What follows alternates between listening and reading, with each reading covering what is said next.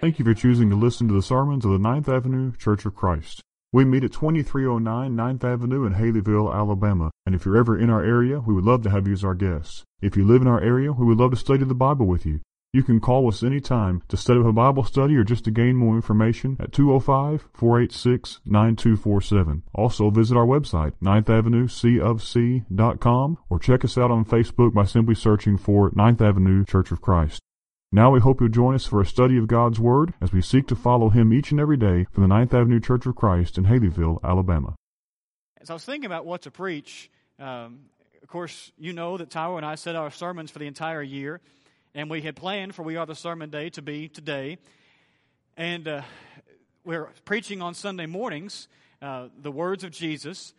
And it struck me that the last 2 years on We Are the Sermon Day, I had preached from the Sermon on the Mount about letting our light shine. I thought, I probably don't need to try to make it 3 for 3 and do that a third year in a row. And I couldn't help but think that a lot of the things we do on We Are the Sermon Day are, we sometimes say, a little more labor-intensive. Some aren't. We try to make this where anybody can be involved as much as possible. And so some things are physically easier than others, but all of them are service because all of them take some of ourselves. And we all understand that it's not really service until we have given of ourselves. There's a sacrificial nature to it. There's a giving of ourselves part to it. And it made me think that some of these things that we put out there for sign-up sheets and people sign up to do are pretty difficult, maybe stepping out of our comfort zone. It made me think, what do we do when we see something that's difficult? What do we do when God gives us a difficult task? And that's why we've chosen this morning for our text, Acts chapter 9. As we're studying the words of Jesus, we come to this text in Acts chapter 9. You have a conversation between Ananias, this man who in verse 10 is called a disciple, and keep that little thought in mind because it's going to come into play many times throughout this lesson, the simple fact given to us that he's called specifically a disciple. But then what Jesus specifically tells this man to do is one of the most difficult commands really found for any individual in the New Testament, given specifically to someone. How do we handle it? When we come across something in Scripture that we see as hard, difficult, out of our comfort zone. Now, I know that Jesus does not directly talk to us as He did to Ananias through this vision in Acts chapter 9. But there are still certain things we see in Scripture at times that are hard for us to do, depending on our circumstances, depending on our personality, depending on our histories. How are we supposed to handle it? And so what we want to do this morning is just walk through those 7 verses we read together a few moments ago and break that down to 4 things that will help us see how we should react when we come to a difficult command of God. In the first place, notice the specific command that God gave. One thing that we should be very grateful for when we read the Scriptures, but also one thing we should always notice, is that God doesn't waste words. God is very clear in what He says. And that is especially true when God gives a command. Now, we can choose, because God has given us the ability to choose, we can choose to ignore the command. We can choose to twist the command and make it harder, or try to put a little bit of the world and a little bit of Bible in it. But as far as actually just reading a command of God, they're not that hard to figure out. You might think of just some very specific ones. How many religious world tell us that baptism is not essential to salvation? That's just something that some of you folks teach, when Jesus Himself clearly said, "He who believes and is baptized will be saved." Now, I can choose to ignore that, or I can choose to twist that. But that's really hard not to just read and see what it says. It's really difficult. How many people in our world today are pushing for females being allowed to have overseer roles, leadership roles the Bible doesn't give? And they say, well, that was just a traditional thing. When you come to passages like 1 Timothy chapter 3 and the qualifications of elders, or they're called overseers, and it says an overseer is to be the husband of one wife. That's kind of hard to miss. You can twist it any way you want to, but it's hard to miss. How difficult is it to see a command like the one found in Mark 16 and verse 15? Go into all the world and proclaim the gospel.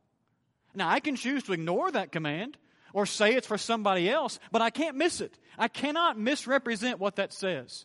And I say all that to come back to Acts chapter 9 and see just how specific God was, or Christ was, when He gave this commandment, this direction to Ananias in the vision. If you read Acts chapter 9, beginning in verse 11, you see the command as it's given. Rise and go to the street called Straight, and at the house of Judas look for a man of Tarsus named Saul. For behold, he is praying, and he has seen in a vision a man named Ananias come in and lay his hands on him so that he might regain his sight. Now you may count these differently, but as I look at that command just in a very cursory way, I see that there are at least 5 specific things that God gives to Ananias in that commandment. He tells him the actions. You rise, you go, and then you speak to Saul. He gives him the place, just in case it's, rise and go somewhere. No, you go to Straight Street, and if that's not specific enough, you go on Straight Street to the house of a man named Judas. So it's impossible to miss where he's supposed to go. He gives the person who's going to be there. There's a man there named Saul, and just in case that's a generic enough name, it's the Saul who's from Tarsus. You have what will be happening. Saul is praying, and the implication is he will be praying when you get there, but he has been praying. So just in case Saul of Tarsus is specific enough, it's the Saul of Tarsus who's been praying. And then also, he's told what Saul already knows. He's been shown that someone named Ananias will come in, lay his hands on him, and so on and so forth. Now, Ananias could have chosen to ignore that command, I guess. He could have tried to figure out some way to twist it around, but there is no way he could miss the specific nature of what God told him to do. And again, you can count differently, but there are at least 5 specific things that God gives to Ananias through this command. And remember, Ananias had been told, we have been told, I should say, that he was a disciple, back up in verse 10. He was a follower of Christ. The Lord was not giving some command to just some random person out there. He was giving one to a follower. And he was specific in it. Here's my simple point as we think about the idea of the specific command.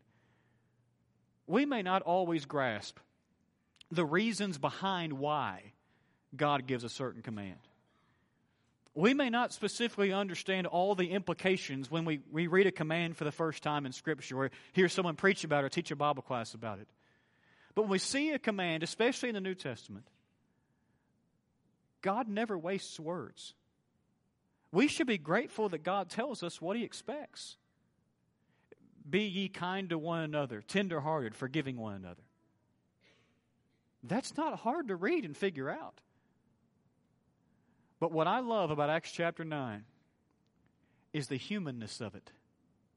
Because you see the specific command, but then the second place you see the disciples' resistance.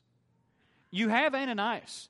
You have this man who's given this command, and I don't mean this in any disrespectful way, but if I can kind of paraphrase Ananias' response, it's basically, are you kidding me?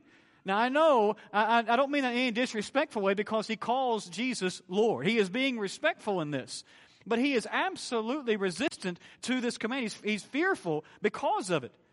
And to me, there's something very interesting about his response. Did you notice that the text does not tell us that Ananias had ever been with Saul? I have heard about this man. There's a side lesson here. If you can kind of do a little mini lesson with me. How often do we not want people to deal with us based on what they've heard about us, and instead want them to come to us? And how often, though, are we want to say, well, I've heard about that person, I've heard about that group, instead of going to that person or to that group? Now, it is true that what Ananias was told ended up being absolutely right. But I think it's very interesting that he goes by what he has heard instead of going to Saul or having researched Saul or something to prove this. Just end of mini lesson. What Ananias had been told was true. I've heard about this man, that he's been disrupting the saints in Jerusalem, and he's coming here to do the same thing. And you want me to go talk to him. We know how this story turns out. We know what becomes of Saul or Paul. We know the great missionary he becomes. We know that everything turns out okay as far as Ananias and Saul in that house. We know all that happened there. And because we know how this turns out, and we know everything turns out for the good, for the better, we can look at it and say, man, Ananias, what in the world? Why don't you just go? But folks, if God had given me this command, I'm not too sure I would have waltzed out the front door whistling a happy tune either. Ananias, from a human standpoint, has every right to be scared of this assignment that God has given to him. We can understand his hesitation. One of the powerful things about Scripture is that Scripture doesn't sugarcoat the heroes. I think it's one of the secondary proofs of inspiration. It's not a primary proof. It's one of those things that's secondary because you have these wonderful people, but the Bible does not sugarcoat their lives. You think about Moses. And man, he's the great leader. We teach our kids about Moses, the great leader and great lawgiver. But do you remember before he goes into Egypt, that conversation he has with God, and he comes up with every excuse in the book? The Bible doesn't skip over that part of his life. The Bible is willing to say that Moses was absolutely terrified to go into Egypt and stand before Pharaoh. You think about Naomi in the book of Ruth. The one who, when all this difficulty befell her and she comes back home, she tells the people of her hometown, don't call me Naomi, a name that means pleasant, but instead you call me Mara or Mara, a word that means bitterness or bitter. And she even says, for the Lord has dealt bitterly with me. The Bible doesn't jump over that. The Bible tells us this woman is ripped apart in her heart by what's going on, and she even thinks God has specifically done it to her. You think of John the Baptist, the one who said, behold the Lamb of God who takes away the sins of the world. What a wonderful man. But where is he in Luke chapter 7? He's in prison. And what's he doing?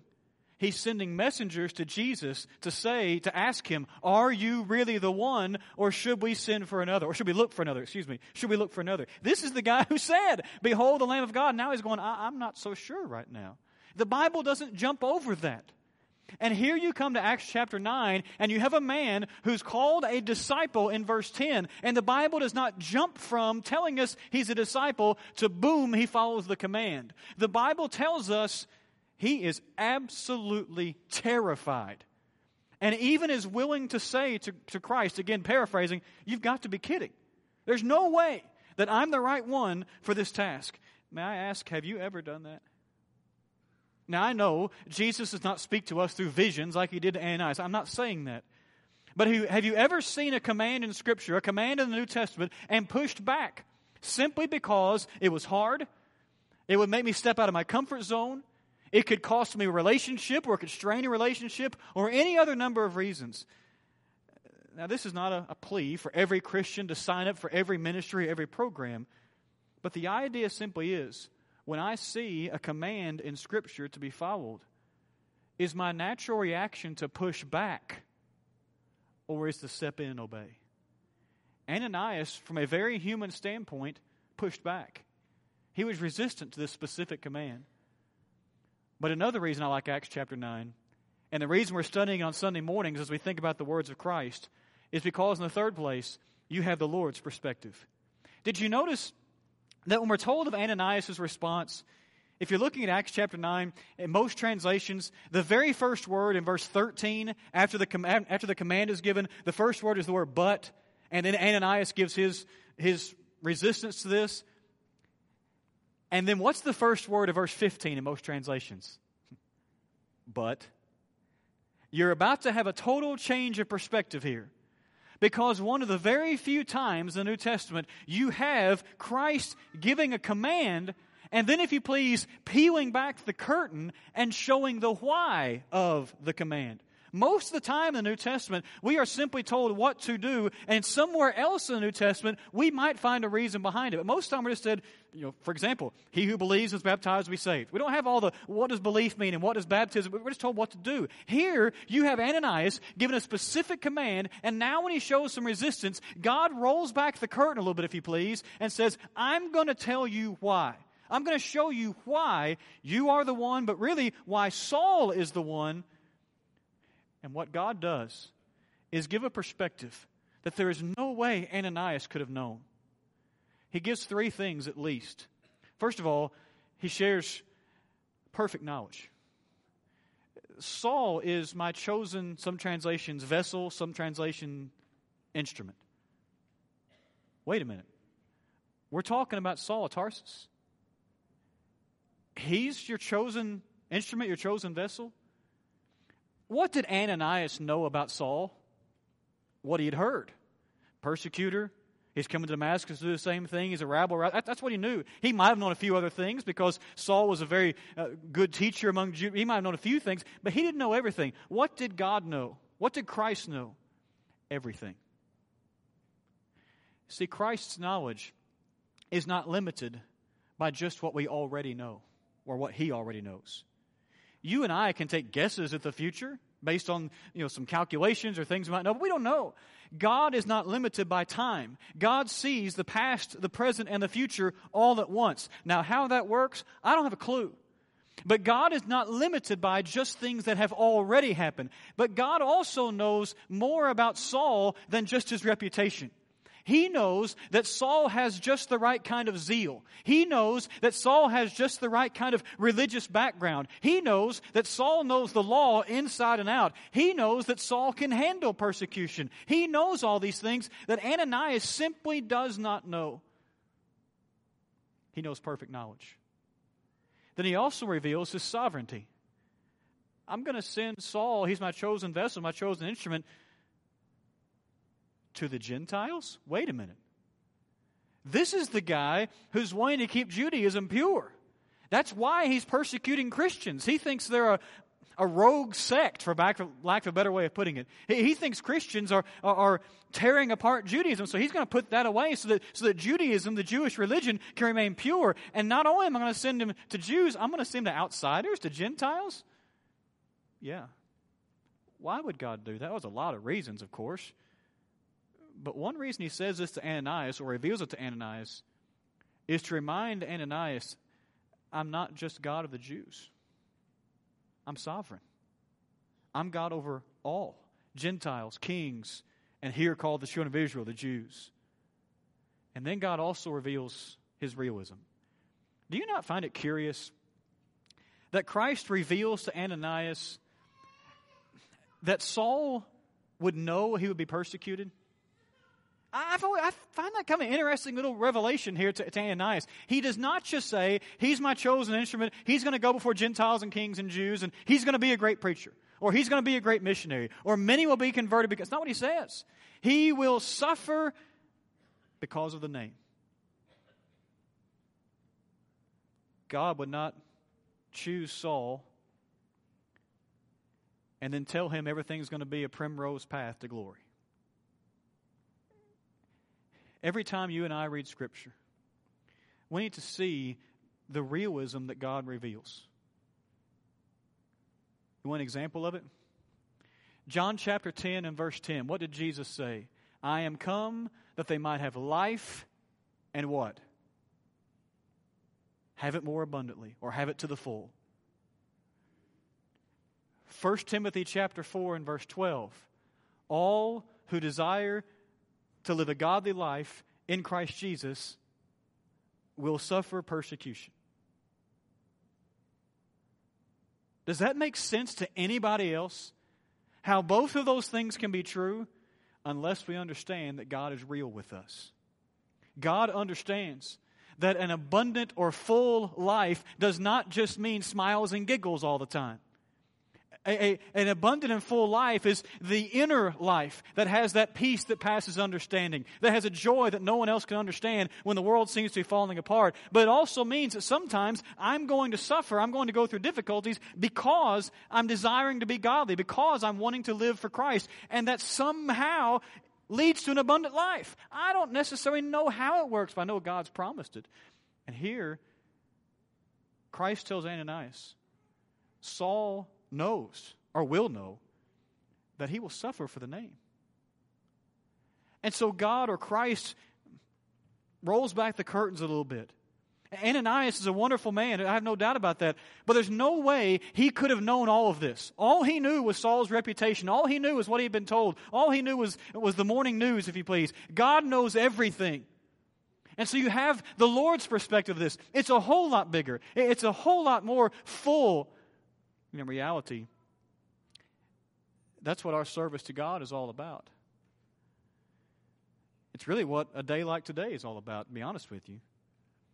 I may think that all I'm doing on a certain day is visiting somebody in a nursing home, or maybe on a different day, maybe I'm just visiting a hospital, or maybe I'm just sending a card, or maybe I'm taking a meal to somebody, or maybe I'm mowing somebody's yard that can't do it for themselves, or whatever it is. But that's what I know. I can't see everything God sees. I can't see every interaction, everything that could lead to that person wanting to know more about Christ or wanting to be more encouraged in faith. I can't know that. And so I serve to the glory of God, hoping He will use those things to teach, to encourage, to build up someone. And thankfully, the text as we're ending it this morning ends with the proper response. We're not even getting in really to the conversion of Saul. It's found later in Acts chapter 9. But I love how the section ends in verse 17, because you've seen Ananias receive the command. You've seen him be fearful. Now he's been given heaven's perspective, the Lord's perspective, and his response becomes the proper one. So Ananias departed and entered the house. And of course it goes on from there. But just from that one short sentence, that's enough to show us this man did what was right. We don't have Christ speaking to us today through visions or signs or dreams or some still voice in the night. So what can that possibly have to do with us? I hope you already see where we're going here. It's because through the New Testament, Christ is speaking to us. It is God speaking to us when we read the New Testament. And it does give us heaven's perspective. And it may not be as specific as what Ananias received. Go to that person and say these things and do those things. The New Testament may not be that specific. It may not say, hey, you on Tuesday go next door and talk to that person about it. It may not do that. But God has clearly revealed His will for all of mankind. And His will is that all come to a knowledge of the truth. And His will is that we never miss an opportunity to do good to all. The question for me to answer is, will I depart and enter the house? When I see a command, will I be reticent or willing? I hope you signed up for something this afternoon. If not, there's still spots available. And this sermon is supposed to be just a commercial. But I want us to think about this. As we think about our We Are the Sermon Day, I wish we could get a glimpse of what God could do through us. Because I don't know if I've got a glimpse of that. Sometimes all I see is, and my wife will agree with this, I think Tyler and Krista agree with this because they work in the office with me. Sometimes all I see is the management side of stuff. Let's get the sign-up sheets, let's get the budgets, let's get all that stuff, all the details, make sure this is done, make sure that's done, make sure things are measured, and all. Sometimes that's all I see.